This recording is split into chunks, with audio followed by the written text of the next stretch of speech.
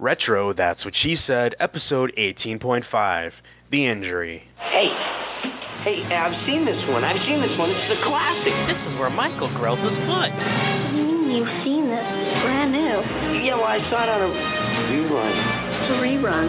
You'll find out. That's what she said. Time circuitron. That's what she said. Flux capacitor. Fluxing. That's what she said. Let's count it down. 3, 2, 1. My calculations are correct. When this baby hits 88 miles per hour, you're gonna see some serious shit. Hold on, Michael. I am coming. Great Scott! Welcome to episode 18.5 of That's What She Said, a podcast about the Emmy Award-winning NBC show, The Office. As always, I'm your Human Resources Coordinator, Matt Summer, and this week we're going to be taking an in-depth and spoiler-filled look at the 12th episode of Season 2, entitled The Injury, which originally aired Tuesday, January 12th, 2006. Michael's down, gang, all for the love of crispy, crackling bacon, and it's Dwight to the rescue, whether Michael wants him to or not. What's more serious, a foot injury or a head injury? Michael's faith in his employees is shattered, but can Pam in a tub of country crock make things right again? And Dwight? What's a little concussion between pals? Oh, and by the way, you forgot your bumper, man. Lots to discuss, lots to talk about. Let's head on over to the water cooler. It's a real shame, because studies have shown that more information gets passed through water cooler gossip than through official memos, which puts me at a disadvantage because I bring my own water to work. Why'd you do this? I didn't do it. Oh, the water cooler was brought over here for maintenance. So what do you guys hear? What's the scuttlebutt? And joining me as always is our senior sales associate, Ian Castleberry. Ian, how you doing? Great, Matt. How are you doing? I'm doing all right. So back by popular demand, we're putting out a retro episode here during the 6-week hiatus, and we sort of planned on doing maybe a couple of these during that time, but nature has conspired against us, my friend, Yes. and I'm temporarily feeling well right now. Don't question it. I know, and people, I told my big story about being sick during the trip to New York and everything else before we did Cocktails, and then right after we recorded Cocktails, I went down with the same exact thing again for another full week. So finally back, feeling a little bit better. Hopefully we're ready to go this week and the next week for the big April 5th return of the show. Here we are, man. We're going to talk about The Injury, and part of the reason why we picked this episode is because it was part of the 5-episode HR Nightmares Flenderthon that we had last week on March 29th. So, Ian, I know this is the first time that you've ever seen this episode, so what'd you think about the episode going in here? No, I liked it. I know it's judging from the comments on the blog page, it's a really popular episode, and I can see why. Kind of has everything you're looking for in an episode, yet I also think it kind of takes the familiar formula and shakes it up a little bit with what happened to Dwight. We're talking about this a little bit before, and it's kind of weird for me to go back and do these retro episodes because it's hard for me to reimagine like what my mindset was at last year when I watched this for the first time, because now, rewatching the show after the whole third season, pretty much, things are getting all kind of mixed up and confused and everything else. So one of the things I feel, or I get a sense of this episode, The Injury, it sort of feels to me like this is one of the first episodes in Season 2 where they really started to push the envelope as far as having some really sort of ridiculous situations pop up. And we've talked a little bit about that this season with Phyllis's wedding and a few other things where we, sometimes when they take it too far, when Michael goes a little too far, that it sort of loses its humor to a certain extent. But I think this episode really walked that line well. Michael's definitely a jerk. I mean, he's definitely an asshole in this episode, but it doesn't really wear out its welcome, I think. There's enough stuff going on in the episode that, makes it interesting and palatable and funny at the same time. Plus, it never really deteriorates into the cartoonish side of things, which is a problem I've had with some of the other episodes that are over the top. I mean, I think the Michael plot line definitely, like I said, I think it does push it because it's we've seen that before. He's such a diva, just like ridiculous behavior, and everything that he does is so hyperbolic during this episode. Just his reaction and his pain and his little fits that he throws, and just everything that he does, it is really, ridiculous, but it works in this context. I think maybe it's because there is a lot of other things going on, and the Dwight plot line sort of balances things out. And this is one of the first episodes too that I think that they really they started to make Dwight human for a second there. Yeah. And they, unfortunately, they had to give him a concussion to make him human in season 2, and then in season 3, like we've said many times, that they've definitely ramped up that humanization with Dwight. We've seen that a lot more in season 3, but this is one of the first times that we've got that sort of peek into what might Dwight be like if he wasn't the anal retentive sort of Amish fascist that we've all come to know and love the first 2 seasons. The only thing I had to add to that is that it was consistent with Michael's character. Well, we saw, again, when we did the last retro episode, too, when we did the Christmas episode from season 2, I sort of forgot, in that episode, too, Michael acts like such a total jerk as well. He's like a total dick. And yeah, maybe oh, sorry. No, I was going to say, maybe I'm just forgetting, like, how he used to be. Yeah, that's what I was going to say. Maybe it just seems a little more jarring, because in season 3, he's been more of a likable character, less diva-like, with a couple of exceptions. So to see it again, to kind of rewind. Yeah, it sort of comes off now as I guess we're seeing him maybe thinking he's acting a little, way more meaner or crazier than he has been. But I think that's his character, like you said. It's his character more along the way that they played him out in season 2, with very few exceptions. I think they definitely in season 3 it's ramped up to have him be much more. At the end of the episode, there's always got to be sort of a little saving grace and something.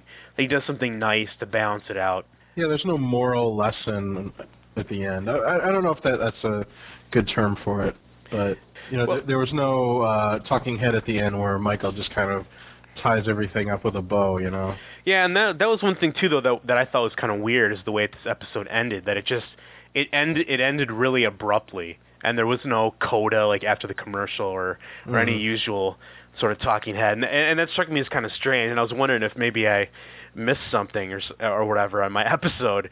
Strange ending, and he does do a sort of nice act at the end, which can be seen as a redeeming factor, even though I started to question it the whole time as well, because did he go in with Dwight into the CAT scan out of some kind of human feeling, or did he just go in there because he knew he could try to stick his foot in the machine? Yeah, I think it's the latter. I think he tried to stick his foot in the tube. I hate to be so cynical, but yeah. Oh man. Well, let's dive right on into this episode here. Starts off in a typical office setting. Everyone's just kind of hanging around in the office, chatting about nothing in particular, when we get a little phone call.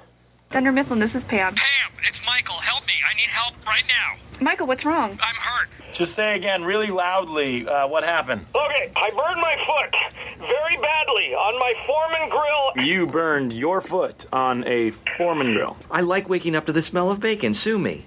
And since I don't have a butler, I have to do it myself. So I will lay 6 strips of bacon out on my George Foreman grill. Then I go to sleep. When I wake up, I plug in the grill. I go back to sleep again. Then I wake up to the smell of crackling bacon. Today I got up, I stepped onto the grill, and I clamped down on my foot. That's it. I don't see what's so hard to believe about that. Okay, could someone come and get me, please, Ryan? No one wants to pick me up. What is going on? Hold on, Michael. I am coming. Wait there. Dwight. What was that? Oh, he hit the pole. He's still driving. Dwight, you forgot your bumper. Please don't send Dwight. Again, we sort of have that dichotomy here where Michael resents Dwight to such a degree. I'm not sure quite why, because he seems like he wants that person to suck up to him because they love him, and Dwight definitely is that guy. So I'm not sure why Michael hates him so I much. think he wants someone either to help him recoup by rubbing something on him, or to carry him through the door, like across the threshold. Well, it's kind of weird. Like before, is it just that you want someone cooler to like him? Yeah. He keeps, this episode we really see sort of Ryan's sycophantic office side as well when he goes off on a lot of Michael's errands to get his 3 whole rotisserie chickens or whatever, and all the other stuff that he goes after. So I don't know.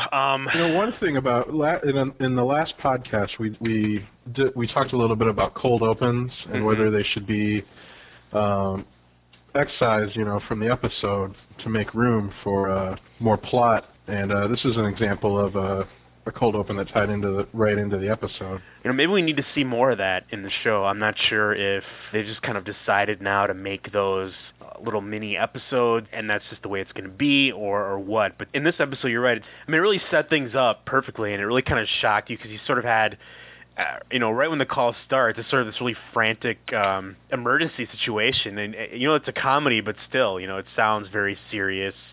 It could be something very dangerous, and of course, it turns into a laughing matter very quickly. But do you think that were the people in the office being a little too mean to Michael? Yeah, but again, he's being such a diva. How did you burn your foot? Yeah, maybe you'd take a little bit of sympathy for the guy, but seriously, who burns their foot on a George Foreman grill?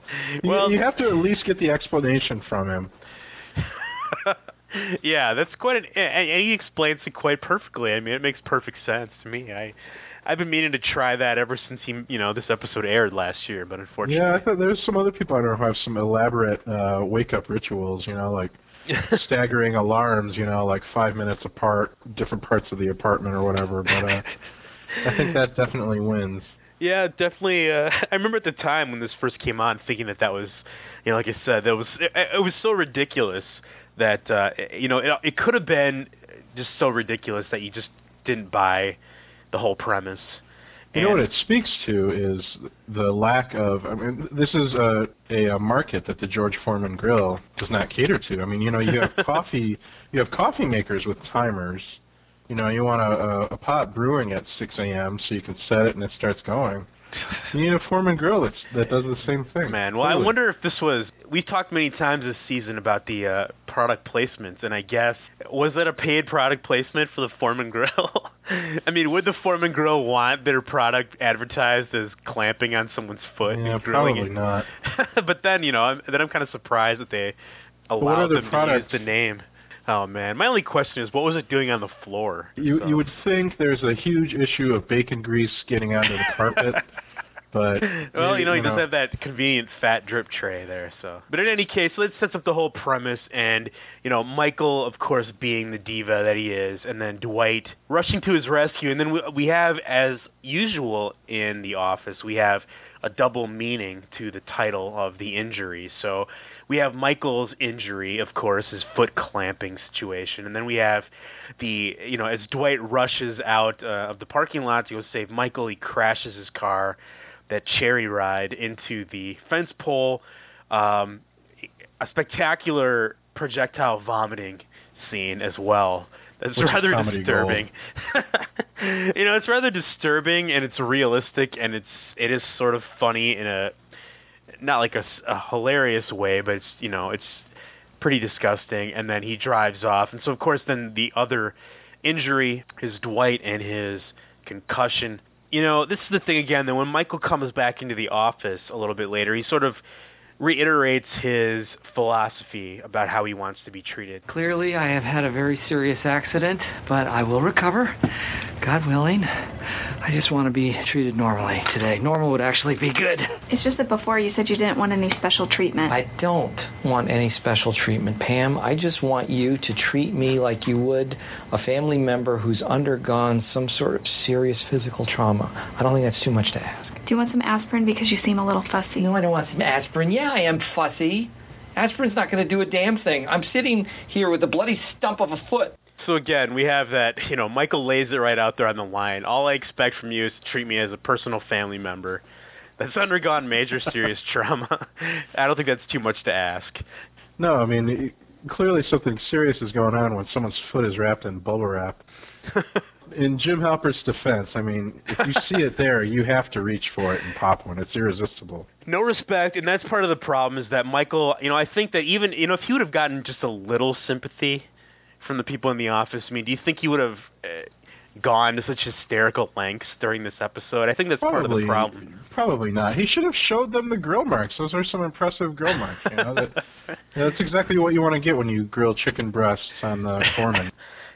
Again, part of this is, okay, give the guy give him a little respect. And part of the problem is they, at the beginning again, that they all tell him just to stay home and everything. And part of his reason for why he has to come into work is that he has no toilet paper in his apartment. And so that's part of his reason why he needs somebody to come and pick him up and bring him into work. And I don't know, like I said, I just wonder if they would have given him just a little bit of attention, a little bit of sympathy. Maybe that's all the guy wanted. But he did hurt himself. True, and seeing as he didn't get any sympathy, then that just makes him even angrier and angrier, as the day goes on. Now, we talked about this during the Christmas episode, and one of the plot lines in there with the present swap, the Yankee swap, was that, everyone wanted Michael's iPod, and Pam ended up with it, and then ultimately, as we found out, she traded the iPod to Dwight to get her teapot back that Jim had so thoughtfully bought. And one of the caveats, and then one of the things she said why she traded it is because Roy, supposedly was going to buy her an iPod for Christmas. Well, did Roy buy her an iPod for Christmas? Not quite. Oh, man, is that a Prism Duro Sport? They're like an iPod, only they're better, because they're chunkier and more solid. Roy gave it to me for Christmas. I'm trying to figure out how to put songs on it. Oh, no, don't go there. I know this Russian website where you can download songs for 2 cents a piece. Really? Only the only thing is that all the songs are in Russian. Kidding. Oh. Why would they all be? Okay, see you later, Pan. Pam? Man, so here's, Dwight, it's just like I said, it takes a huge knock to the head to make Dwight a decent human being. To make him joke and helpful and play around. And prior to this, we saw some, other establishing shots where he hit Michael's foot with the fan and was typing, Dwight for about 300 times for the file name of one of his file folders and all that kind of stuff. And then we get, right here with his calling her Pan at the end. But, well, that's the thing again. Does Roy come through with the iPod? No, of course not. He buys some cheaper, crappier knockoff Prism Duro Sport instead. And, again, more insight into Roy's character there. And, leave it up to Dwight, though, and Dwight's my man because, he and I both had that secret Russian website where we go to buy our music. And, again, that is sort of a thing that Dwight would pull, the little line. Well, the only problem is all the songs are in Russian. And you could see him, the normal non-concussed Dwight actually maybe saying something like that. But, concussed Dwight just playing around. And my biggest surprise is that Pam actually found that funny and found that to be a little interesting. The kind of interesting thing about the plot line with the Pam and Dwight here is that as Dwight becomes more and more kind of friendly with Pam during the episode is that Jim actually starts getting jealous of their relationship, I think, there, And that culminates in a little while. We'll play that clip in a second. But, during the course of the day, then, as Michael sits in his office on the couch, wrapped in his blankets and eating his 3 rotisserie chickens and putting Country Crock on his foot and everything else. Well, here, let's take a listen to that. He puts upon, poor old Pam. What? Come here, please. Tell me before I come there. I want you to rub butter on my foot. No. Pam, please. I have Country Crock. No. Ryan! Ryan! Ryan! I don't know why that's God. so ridiculous that I have Country Crock. Here's a dumb question. Is that seriously therapy for a burn? I think that's one of those old wives' tales that don't really work. So, no Country Crock. I wonder, did Ryan rub the Country Crock when he came in there, or did Dwight help out with the Country Crock? I don't know. I'm thinking that's a Dwight. That's a Dwight task. Michael went crockless, unfortunately, and that's the funny thing. Aloe, buddy. He's just sitting in his office and he's, fuming and just mad that no one will help him, and he calls his mother to complain about it. And this is back in season 2, back when we had just that one brief fling with Michael and Jan after the client episode, after they hooked up at the Chili's, and then this is a few episodes later where Michael is still kind of playing off on that whole thing, and there's absolutely no relationship whatsoever, which is kind of weird now to look back on that they've got this strange Jamichael thing going on here with the with their destructive tendencies. So it's kind of interesting to go back and see that genesis, but nothing at all there. And we find out that Pam and Mrs. Scott have chatted about Michael and Jan's relationship. That's a little disturbing as well. Now, we talked a little bit about this before, and here again, Dwight comes to Pam's rescue. These covers are totally indestructible. Really? Yeah. Throw it. I promise it won't break. Check it. Oh, no, it's broken. What? No, it's fine. I told you it wouldn't break. You could throw it all day long. That is so cool. Thanks, Dwight. So, I guess Pam and Dwight are friends now. Oh, God, no. Dwight isn't my friend. Oh, my God. Dwight's kind of my friend. So let's talk about that. I mean, what's up with that, with Jim? He actually sort of gets jealous of the fact that Dwight is now nice and talking to Pam. It's not just jealousy, though, I don't think. This is tampering with the world order of Jim Halpert.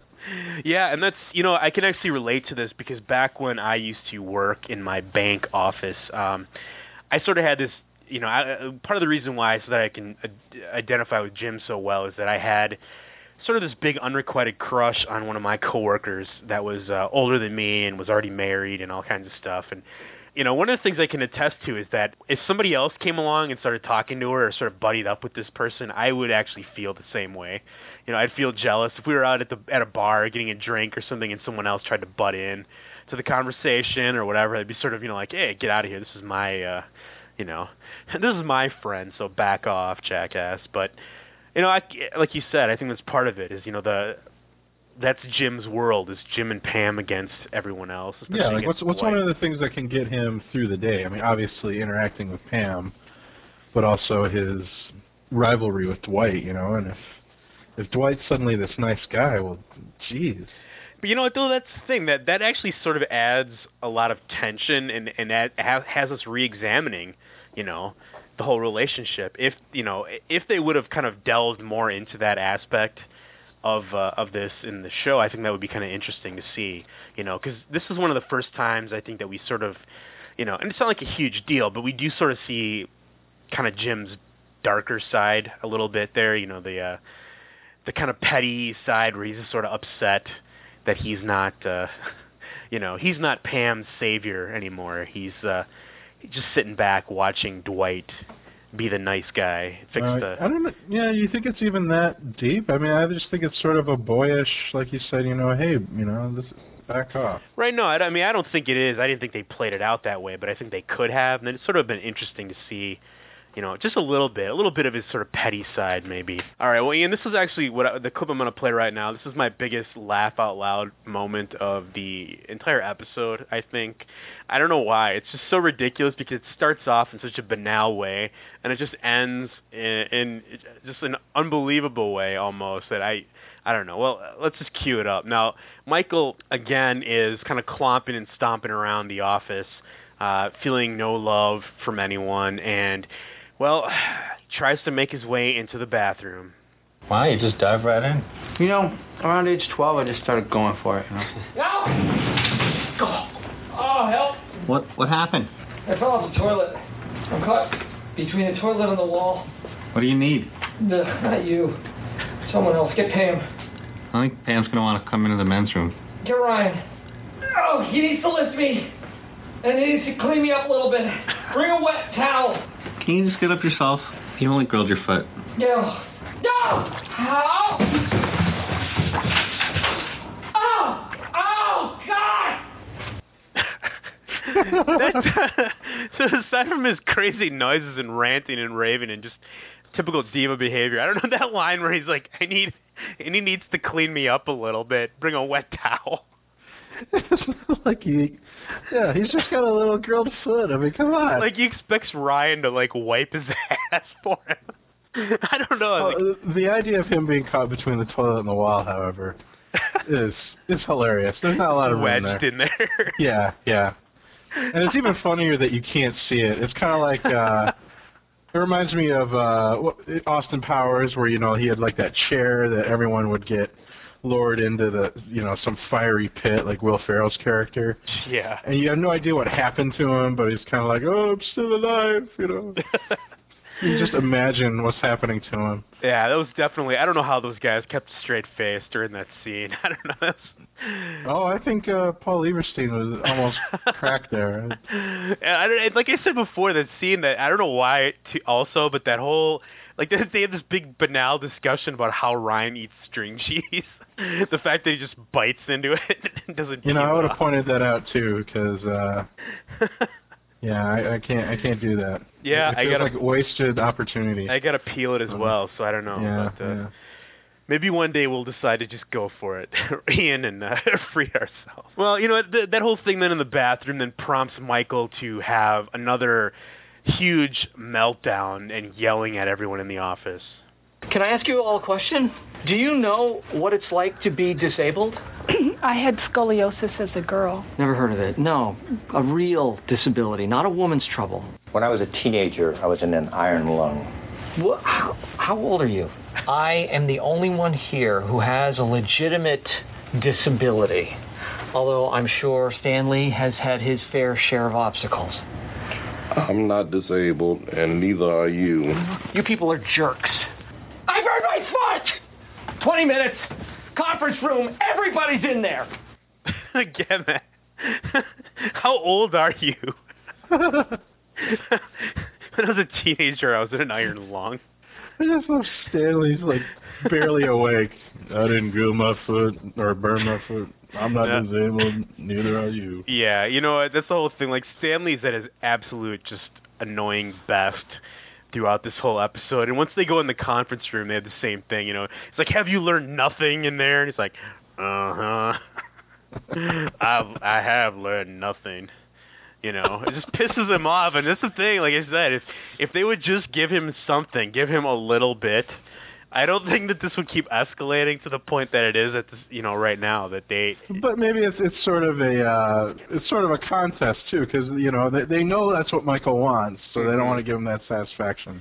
Exactly, and he just keeps ratcheting it up here, and just with that big scream, "I burned my foot."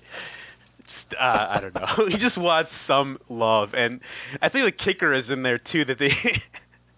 Phyllis tells him that, oh, well, we love Stevie Wonder. We would help him. Oh, yeah. That was more painful than any burnt foot right there. This is the thing. Michael's solution, Michael's inspirational speech in the conference room, and this is, like a lot of the conference room scenes that we've seen in Season 3, like especially like the convict, where he has everyone come in there and then sort of, tries to chastise them and yell at them for their behavior, and he invites in a special guest.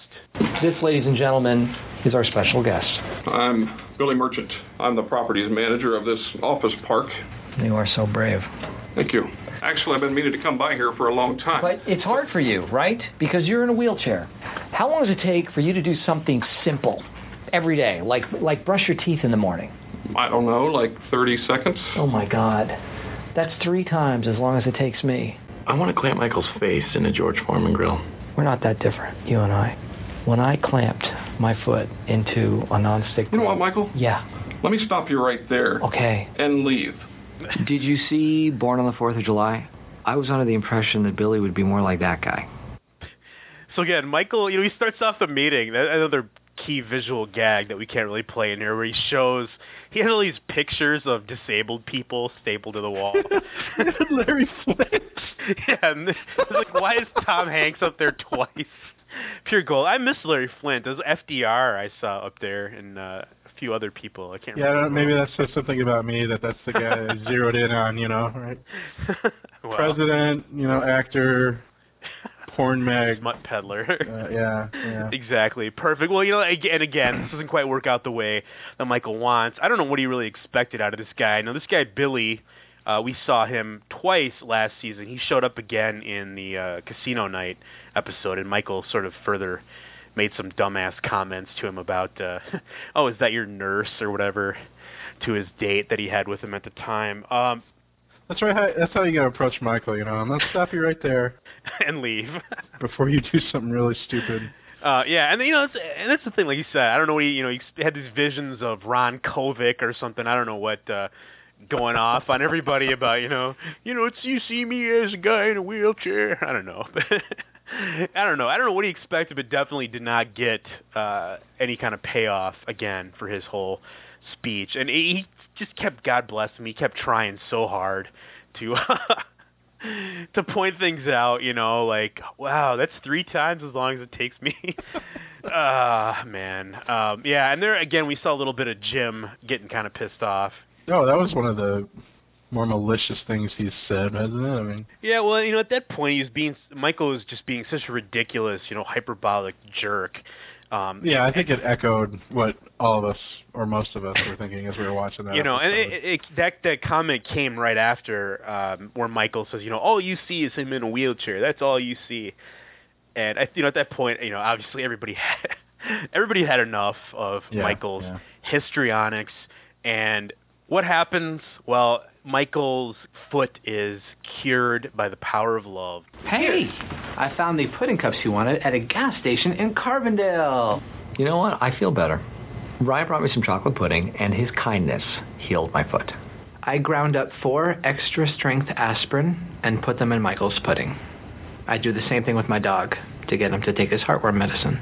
So there you go. I don't know. A little cynical. How you got to deal with Michael? Yes. Spiking apparently, pudding. Little chalky chunks in your chocolate pudding means nothing to. Well, it's so chocolicious, It's the thing. Or Ryan's just so good at grounding those.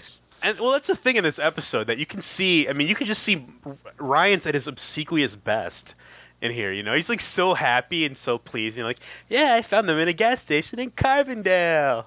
He's just so excited. He's just like such a suck up to Michael here. I don't know when the relationship went sour. Maybe when he got transferred to the junior sales associate position, that he sort of became a little more cynical with Michael there. There's flashes of his cynicism there too. When he brings the chickens or the all dark meat. True, yes, but 3 whole chickens, all dark meat. But it was sort of covert. I don't know, sarcasm and cynicism a little bit, because he was still on the surface, no, surprisingly the gas station in Carbondale didn't have fresh yams. No, maybe it is, like you said, when he got promoted, a little bit more arrogance. I felt a little more secure in his permanent higher position. I don't know. But, so there you go. Michael is miraculously cured by, like I said, by the power of love. One of the things that, I'm not sure what I want to make of this, because Billy, as Billy leaves the office and he's sort of talking to Halpert, he asks, what's wrong with Dwight? And he says, it seems like he has a concussion. And for some reason at that point, that seems to be the only thing that like gets these people to actually wake up and realize that there's a serious problem going on. Like Jim sort of looks at the camera after he says that, like, oh, maybe I should actually be concerned about his health.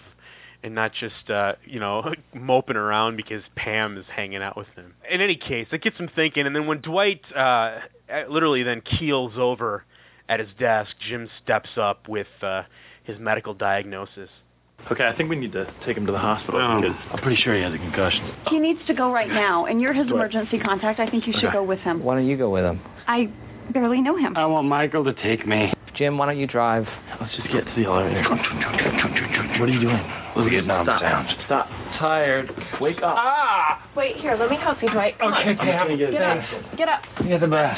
Yeah. Just keep him away. I have to go to the hospital. I know. I just want to say goodbye, okay? I'll be back. Yes, I know, but it's going to be different. Why?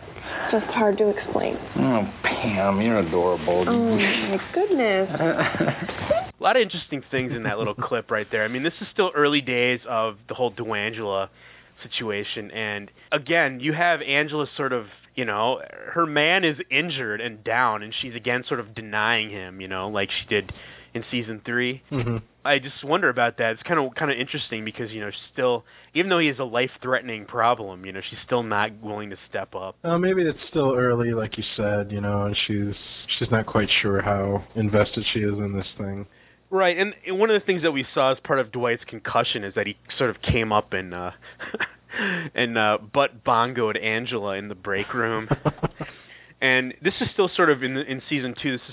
We still get this later where Pam is kind of playing on this, like she knows about the relationship, and she kind of steps in and does some things to help them out, even though they've never really been nice to her, I guess, or deserved it, but she still sort of feels like she wants to help them out a little bit at the end of the story there. Now, this is, again, one of the things, part of why this is, one of the funniest episodes of season 2 has got to be the good old Halpert in the squirt bottle. I mean, that's just pure comedy gold. That you can't let Dwight go to sleep, so he starts keeps squirting them in the face, and just everything in that scene. Like, what are you doing? Oh, I'm making Vietnam sounds. I don't know why that.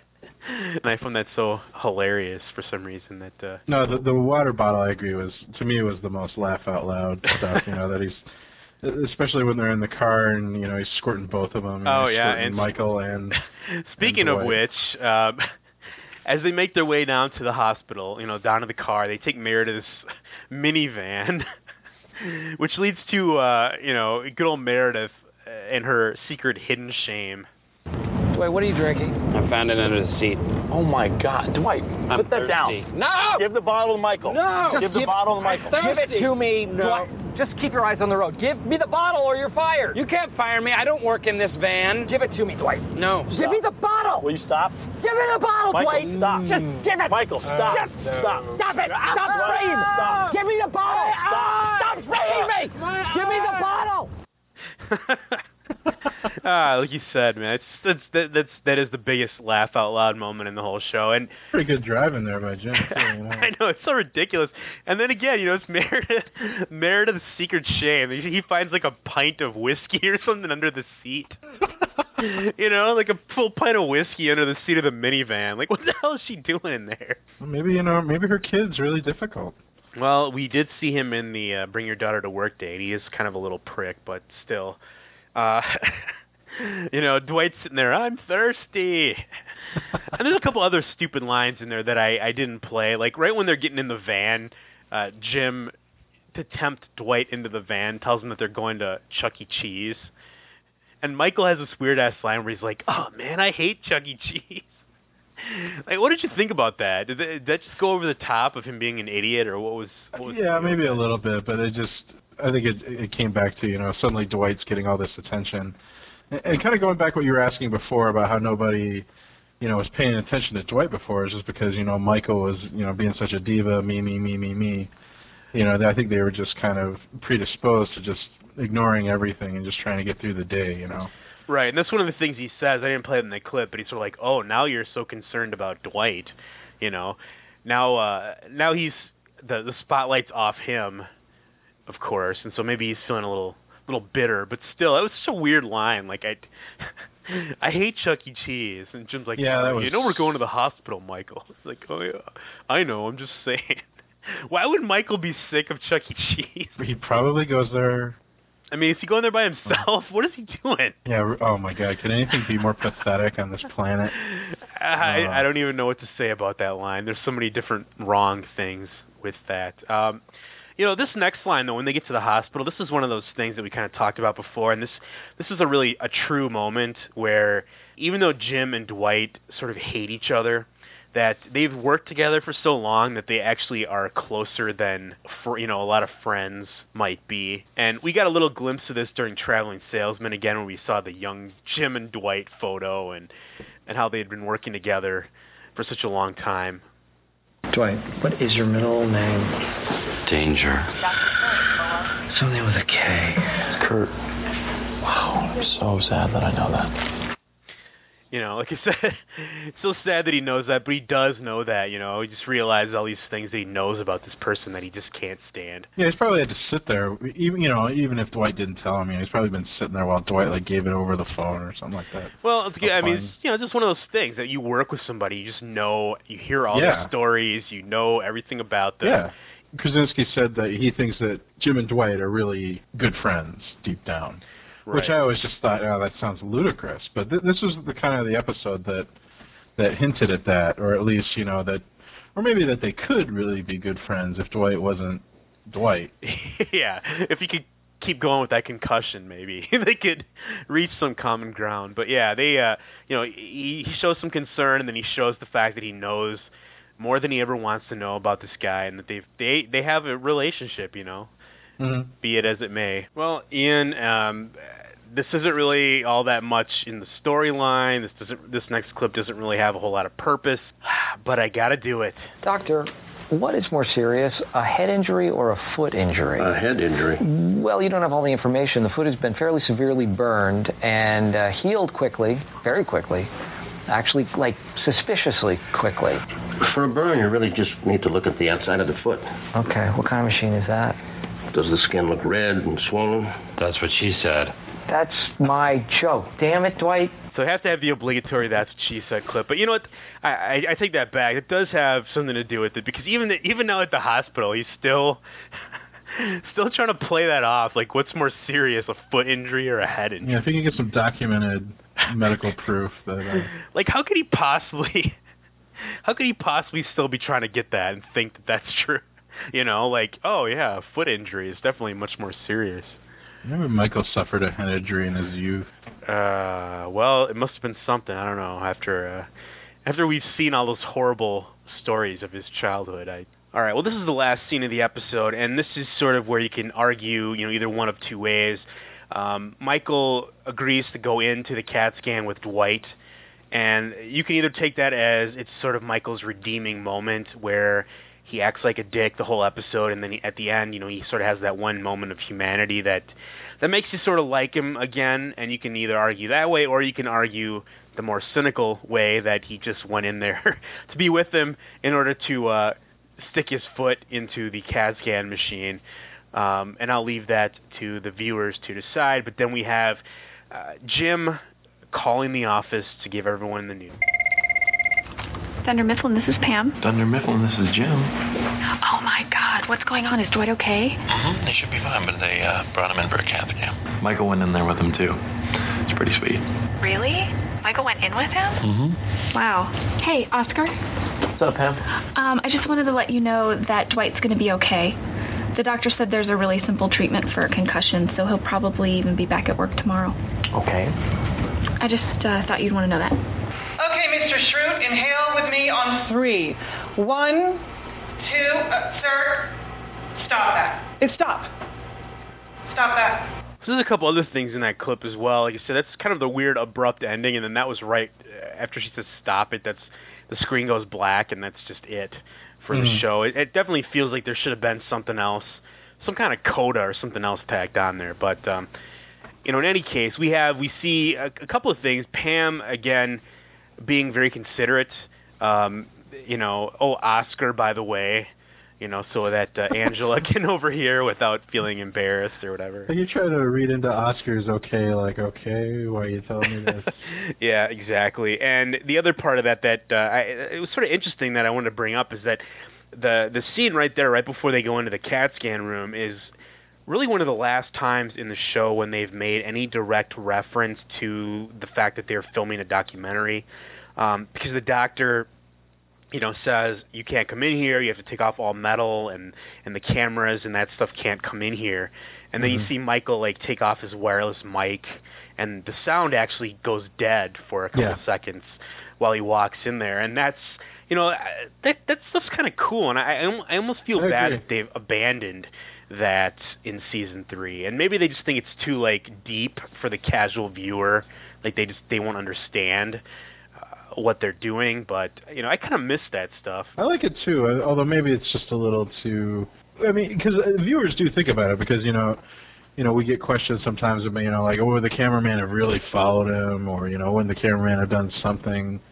It's like one of those things that I think, like, if you notice it, they're not doing their job, Yeah, It's something that's just supposed to blend in. I suppose, but even so, I mean, that sort of adds an extra little level to the show, and maybe that's just what they don't want people to worry about it. Like, I think of people in season 3 that started watching here, they wouldn't even know that whole aspect of the fact that it was a documentary. They'd just be like, oh, it's a TV show, and that's just the way it is, in The Office.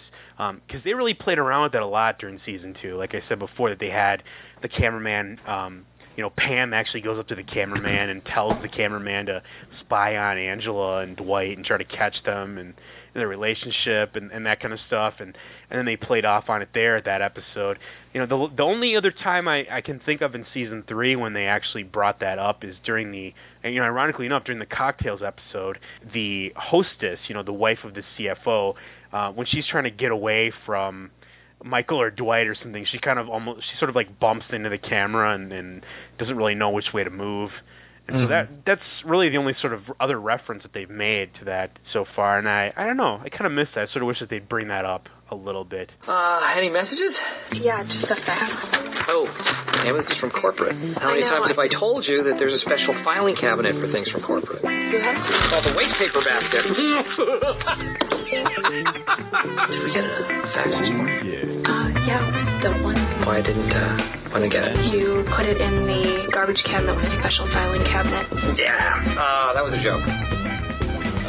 All right, well, while promoting Blades of Glory these last few weeks, Jenna Fisher talked to About.com, just sort of about the show and about the future and about the, Pam and Jim relationship. And she had some interesting things to say. And I know that, some people are going to find this maybe a little arrogant or something, but I think it's sort of interesting. She said, when asked about the will they, won't they thing, and we've talked about that before many times, they really can't keep doing that. Jenna Fisher's response to that, she said, I feel like we're going to break the mold on the relationship curse.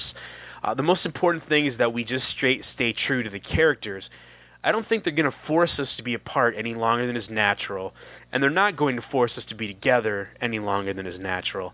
I have complete faith in our writers and in the show. Now, I know that some people might off the top have, just be going, oh, yeah, right, you've already been apart way longer than might be natural. But in any case, I don't know. What do you think about that line that she said that, they're not going to have us be together any longer than is natural? I mean, is that a big hint at what's going to happen? Maybe. I took that as just, maybe that's kind of typical for an actor. I mean, you got to have faith in the writers on the show, as she says. You got to believe that they're going to be true to the characters, and as an actor, I think you can't just, I would think that if you see something going in a direction that has been done before, or kind of same old, I almost wonder if that affects you and the work you do.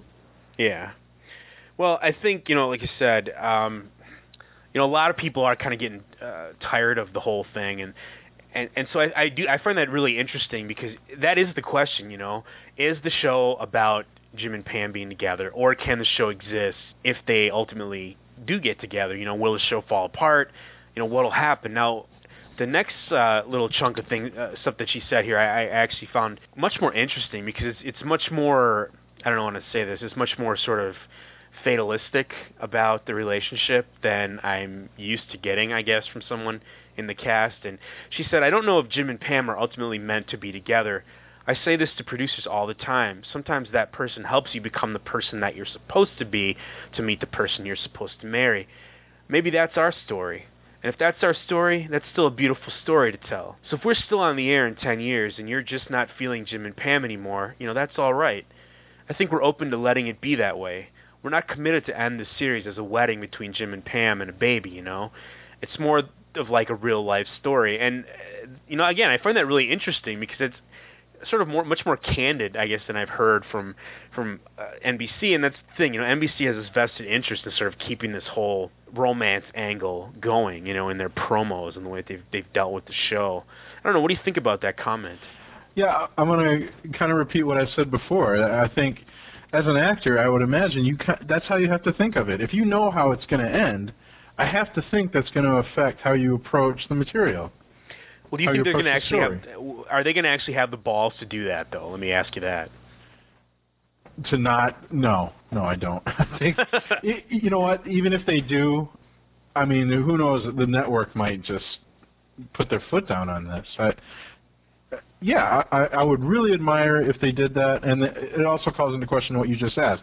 What is this series really about, you know? Well, that's the truth, and that's kind of the test. I know for a lot of us, that is part of, that's a big part of why we like the show. Will we still like the show if that didn't exist? If the Jim Pam stuff didn't exist anymore, would we still like the show as much as we do? I don't know. I find it really interesting, really refreshing that she brought up that concept of if you're not feeling Jim or Pam anymore, that's all right, And I wonder if we will ever get to that point or not. Now, the last thing that she talked about, she brought up the season finale of the series for season 3, and she said, we just filmed our 50th episode, directed by Harold Ramis, and that's the episode right before the big finale. There's a lot that happens in that episode that leads into the big finale. There's a huge Michael Jan storyline that's just really awesome. There's a lot of Jim Pam stuff as well. But I can say that one thing is that their arc for Pam this season is that she's trying to find her own voice and trying to get what she wants, and that is going to continue. Pam really is going to come out of her shell in the last few remaining episodes of the season, and that was really exciting. What do you think that means? She's going to be coming out of her shell now. She's going to actually come up and declare her love, or what do you think is going to happen? I don't know. That's been a subplot thread of this entire season, is that Pam having to find herself as a single entity. Coming out of her shell maybe is just standing up for herself and telling Roy and Jim, she's not some piece of meat to be fought over. I have no idea. Yeah, I don't know. I find that like those comments just that we just talked about, it's really interesting. I don't know, much more interesting than a lot of the other stuff that we've gotten out of the cast this season. A lot of stuff to think about. So, or maybe she just wants to, not be defined by who she's with. Right. So maybe she'll decide at the end of the season she doesn't want either of these guys. Well, that'd be another How way. about Definitely. that, America? That'd be another way to keep it going, definitely. Okay, well, since we've been talking about Jenna Fisher, maybe you've noticed that she's on the cover of Wired magazine this month with a special Now She's Clothed, Now She's Nude cover, starring a fancy nude Beasley. The point of the cover is a tie-in with the article on radical transparency, a business trend where everything the company does is put out into the world for everything to see. And since it's April, the magazine also features an article covering Dunder Mifflin as if it were a real company. All right. Well, I know we kind of talked about that before. It's sort of a weird picture. I mean, she looks really sort of almost plasticky or something. I don't know how to say it. She's like a really she's so, well, a lot of people have been complaining about this on the blog page. She's so heavily airbrushed that I think, she does indeed look plastic. But it is the nudist that you'll ever see Jenna Fisher, as far as I know. So if that's your bag, grab that issue now. In an interview with the Boston Herald about the last Mimsy, Rainn Wilson revealed that his role could have been much more revealing, and apparently he had a brief bare-bottom moment trimmed out of the film so it could maintain its PG rating. Now, what on earth would cause someone to do that in a movie like this? I have no idea. But, it actually was reported that they couldn't totally cut out that scene, so what they did was they digitally added a pair of boxer shorts on Wilson's ass during the scene in question. And then how much was that piece of movie magic? Well, it cost them about $40,000. Nice. When I bend over at the refrigerator, you see leopard print boxers under my pajamas, said Wilson. It's probably the most expensive underwear in movie history. And again, I just have to say, why in a PG children's movie would you have Rainn Wilson show his bare ass in a scene? I don't know what that's all about, but... Yeah, without seeing the movie, it's hard to say. Maybe, I don't know, was it just after he had... Oh, it's organic. Yeah. Maybe they didn't need to be leopard print. Maybe that would have only cost $25,000 if they were just straight white boxers, Good Lord. Well, next. Rainn Wilson also spoke with Fred Schruers of Tribune Newspapers this past week, And the writer observed that Wilson only seemed uncomfortable during the interview when the possibility of an Office spin-off with Dwight as the star was mentioned. Wilson said, "I can't imagine the show without Steve." But Carell is fast becoming a big screen star. In fact, after recently shooting The Office's 50th episode, the show went on hiatus for 4 months so that Carell could shoot Get Smart. I don't know, that's an interesting question for everybody listening. You know, would you want to see The Office continue without really the 4 main characters, either of them or all of them? Yeah, I don't know. It's an interesting question. We talked about that before. Like, you know, let's face it, Steve Carell. I can't I really can't understand why he's even still working on the show. To tell you the truth, I mean, he's reaching, you know, megastar status. He's constantly working. You know, big, even some Oscar credit. You know, Oscar clout with Little Miss Sunshine. I don't know. Maybe he's just kind of a humble guy who is grateful for the opportunity. I mean, George Clooney could have left ER far sooner than he did, you know, but he knew that was his meal ticket. He kind of felt loyal to the show and grateful to it. Yeah, I suppose. And I'm just sitting here thinking about this, you know, because we've heard constantly about how The Office is such a grueling shoot. You know, they're in there 15 hours a day, whatever. You know, working constantly. I can't imagine if you're banking like, you know, $5 million for doing Evan Almighty or something. You know, why on earth would you put yourself through that kind of thing? But you know, I don't know. I can't imagine the show without him, and I don't know what they would do. I guess they could bring in, you know, someone else to be the bumbling, incompetent boss, but then that would get kind of how many lame. shows last after you get rid of one of the leads? I mean, right. Well, I mean, you could say like maybe Cheers and stuff. Yeah, Cheers is the only one I can think of, but yeah, I don't know. It would have to be. It could not be. I don't think just a rehash of Michael Scott's character. I think you would have to go quite different. Right, and then at that point, then you have to ask, you know, what's the point of The Office if you don't have the bumbling boss, Michael Scott style character? So, I don't know. I almost think that I'd rather they end the show if that happens. So, Fox and NBC have come to the realization that their names alone don't mean much to younger audiences. This prompted the two networks to team up for a new internet venture that will send shows such as Heroes and The Simpsons to Yahoo and other such websites that audiences frequently check for video content. The shows will include ads and will be syndicated to Yahoo, AOL, MSN, and MySpace.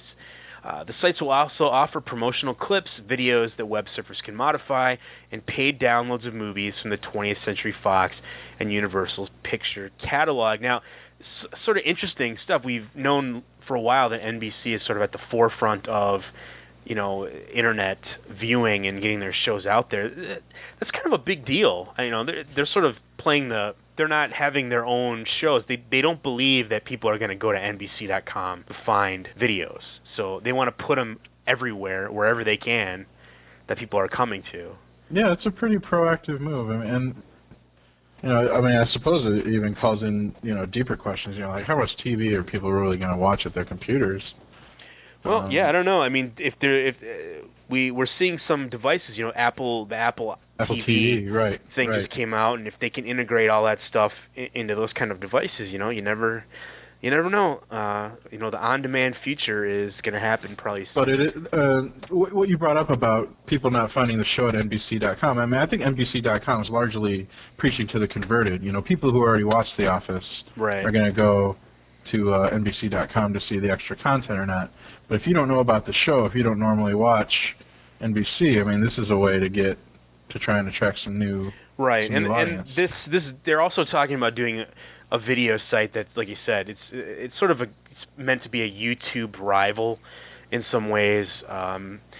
So they want to get, you know, instead of having people put up pirated clips on YouTube, they want them to go to this other place to find their stuff, and also, like I said, just syndicating it through all these other spaces. You know, I guess MySpace and a lot of built-in audiences, much bigger than the actual, you know, Fox.com and NBC.com hits every month. So interesting stuff. Other technology news? Yeah, as a follow-up to that, would you watch The Office on your cell phone? NBC has partnered with MOBA TV, hope I'm pronouncing that right, to bring full-length primetime TV shows to mobile phones. Shows will be available for streaming at $1.99 for a 24-hour period after the show is aired on broadcast television. A carrier hasn't been announced yet for the service, but expected to be available sometime in late spring, early summer. I don't know about that 24-hour period thing. That kind of rubs me the wrong way, but... yeah, I can pretty much say I want that. That's not going to work for me. Chud.com recently asked Rainn Wilson a question that both Ian and I have been wondering about. What exactly do guest directors bring to The Office? Rainn says, I put it to one director friend of mine. Whoever directs our show, it's always going to be at least a B-plus episode. I think I heard Martin Sang's head explode with that one. It's never going to suck because the scripts are really good. The actors know what they're doing. The DP knows what he's doing. The editors know what they're doing, and they're all going to do a pretty good job. It's the director who has to take it from a B-plus area to an A-minus area. And I think that's what an experienced director can do with more interesting shot angles, some details of character history, something to enrich the episodes. It's not really for the director completely. So many of these directors are huge Office fans. Harold Ramis has directed 3 episodes, and working with him is such a treat. He always has the best comic spins on the stuff that we're doing. He has such a great sense of humor. So there you go. It's like I said, a little bit of insight as far as, what these directors actually bring to the show. And like I said, some of our more cynical fans, I don't think that they're buying that it's always going to be a B-plus episode, but be that as it may. I don't know. There's only so much a director can do, right? I mean, television's totally not a director's medium. TV Guide has included everyone's favorite third wheel, Karen Filippelli, a.k.a. Rashida Jones, as one of their official 40 hottest stars who steam up the screen. How did I miss this issue? I haven't been grocery shopping lately. That's what it is. Kate Flannery and Brian Baumgartner joined Jones at the TV Guide Sexy celebratory party.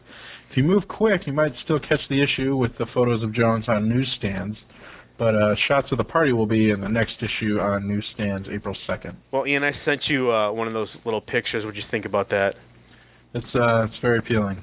Yeah, it's shorts shot. You can see Rashida Jones's butt quite well. Okay. She could wear the proverbial paper bag. I think it'd be all right with that.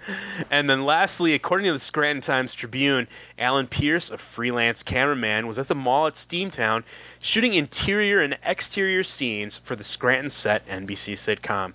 This is the first time the show has shot actual footage of the city for an episode, not counting the opening credits that were shot by John Krasinski before the show went on the air. Pierce was at the mall for about 2 hours and shot footage of the mall's center court, front entrance, and food court.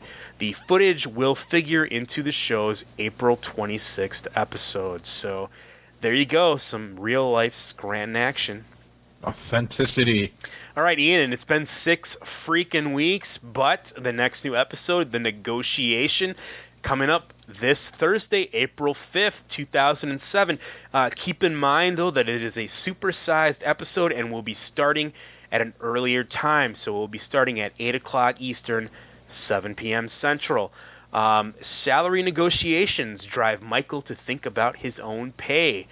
Daryl decides to meet with Michael to negotiate a pay increase. Meanwhile, Jim deals with the consequences of Pam's confession to Roy. And now, I try to avoid spoilers, Ian, but NBC played about a 2-second clip this last week that showed Roy lunging at Jim, about to kick his ass. With Karen screaming in the background. Yeah, and then we saw a clip of Michael saying something like it was a crime of passion. So, we were speculating about that, what was going to happen. I don't know. Guess we'll have to tune in. We will have to tune in and see. And in 2 weeks, April 12th, we have safety training. For Safety Training Day at Dunder Mifflin, Michael and Dwight attempt to expose all workplace dangers to the staff. Meanwhile, here it is, Andy returns to the office ranks after his anger management training, intent on starting anew with his co-workers. Now, there's also a couple of cast appearances coming up this next week. On April 4th, we have BJ Novak appearing on Late Night with Conan O'Brien. And you were just mentioning before that he was in Pursuit of Happiness, and maybe that's... No, he has a small part in Reign Over Me. Yeah, Reign Over Me, there you go. Also, then on April 6th, Jenna Fischer will be making her return to Jay Leno. There are certain things a boss does not share with his employees. His salary, his bed, and I am not going to tell them that I'll be reading their emails. I gotta erase a lot of stuff. Just so you know, if you have any sensitive emails, they need to be deleted immediately. I know. A lot of stuff. All right, email from Robin. She says, I recently found your podcast, and since I work alone at my computer all the livelong day, I had a few That's What She Said marathons to catch up and enjoyed it very much. Thanks, Robin. Don't listen to people who object to the length of the podcast. I like the full coverage. I like the audio bits that frame your discussion of the episode storylines. I like the critical analysis. I like that you catch the literary and cultural references that make the writing so sharp and funny.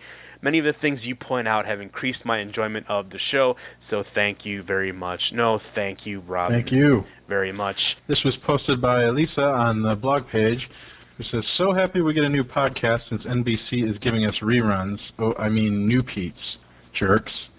What bugs me is that they're only putting in the effort to polish the show, adding deleted scenes, because they want to snag new viewers. Us real fans already know about confusing storylines, such as Andy at Anger Management, because we put in the effort to find the deleted stuff. We already know those backstories. So come on, Greg Daniels, throw us a friggin' bone. What she says, I also hope they follow through with that Halpert ass beating promised by Roy. Maybe it'll force him to nut up and make a decision about Pam and Karen. Wow. Alyssa, I agree, and we'll, like we said, apparently Roy is looks like he's gonna lay the smackdown on Jim, so we'll see. All right, this is from Mike of the Let's Speak Italian podcast. He sent an email. He said, I just discovered your podcast a couple of weeks ago, and I must say that you're doing a damn fine job there. My question is, do you think that when the new supersized episode comes on April 5th, will there be 6 weeks of time that have passed, or will they pick up on the day following what we last saw? I was thinking that the writers might let some time go by, and then everything would be told in sort of a flashback montage to explain what happened between Roy, Pam, and Jim in the days following Roy's blow-up. And speaking of Roy's blow-up, that's the only girl that he'll be going out with in the near future. So that's a good zing there, Mike. I don't know, because I think the promos have answered that question. Well, but you know what? Let's talk about this because they've done that before, and I'll argue that it wasn't really necessarily all that satisfying. They did that in Gay Witch Hunt. They did the big flashback to what had happened before, and that really wasn't that satisfying to do it that way. So I don't know. I could see him do that because The Office in the past, Ian, they've almost always gone real time with the episodes. Like if there's been a skip or a break or whatever, they've sort of caught up with it that a month later or whatever the case may be.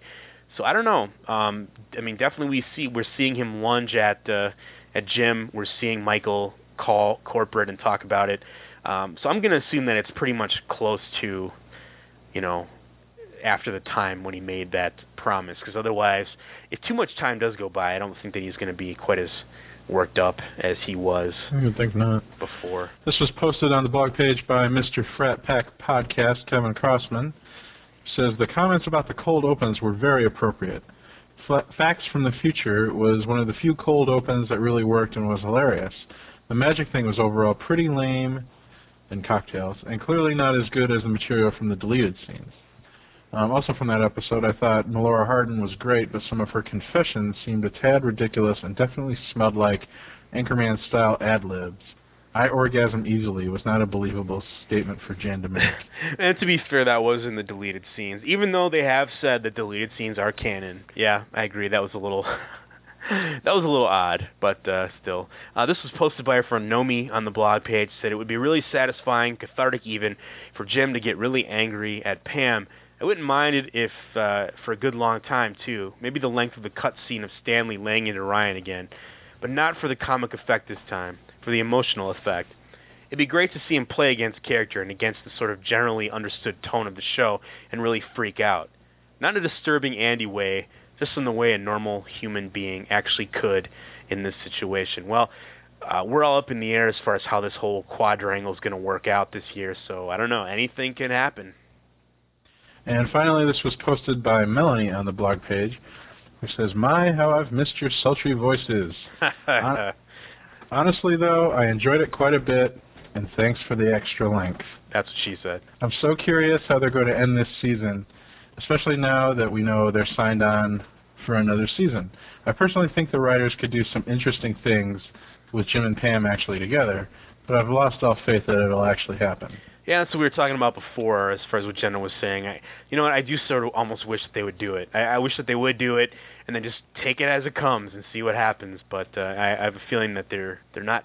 I don't think they're going to be able to nut up, as they said before. I'm still laughing over Melanie's total. Thank you so much for leaving. I know that was completely unintentional, but. Oh, man, I know. That's the best. That's what she said. Softballs, man, knocked out of the park. Well. Join us next week around this same time for episode 19, The Negotiation. Please send any comments or constructive compliments to twsspodcast@gmail.com and visit the show blog page at that'swhatShesaid.libsyn.com. That's Libsyn. And the old blog page, as we've said before, there's a link to our email. There's a chat room in there that you can go to. We post news items. We post naked pictures of Jenna Fisher. All kinds of stuff there to check out. So head on over to the blog page. Feel free to comment on anything that's posted. You don't have to sign up. You don't have to do anything. Just leave your name and your witty remarks.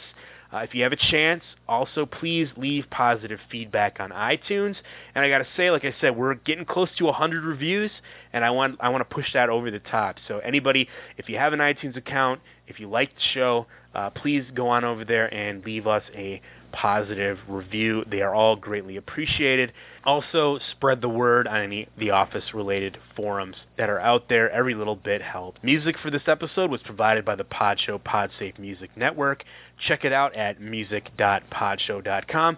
And remember, head on over to nbc.com/The Office during the week for more deleted scenes, interviews, episode recaps, and more.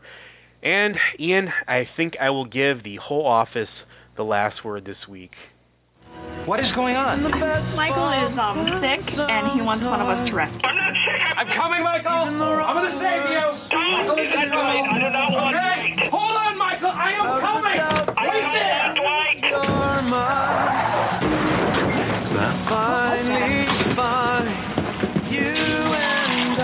Oh, he hit the pole. It's broken, right? You can't. Oh, Dwight. Oh my God. Are you okay? He's still driving. Dwight, you forgot your bumper.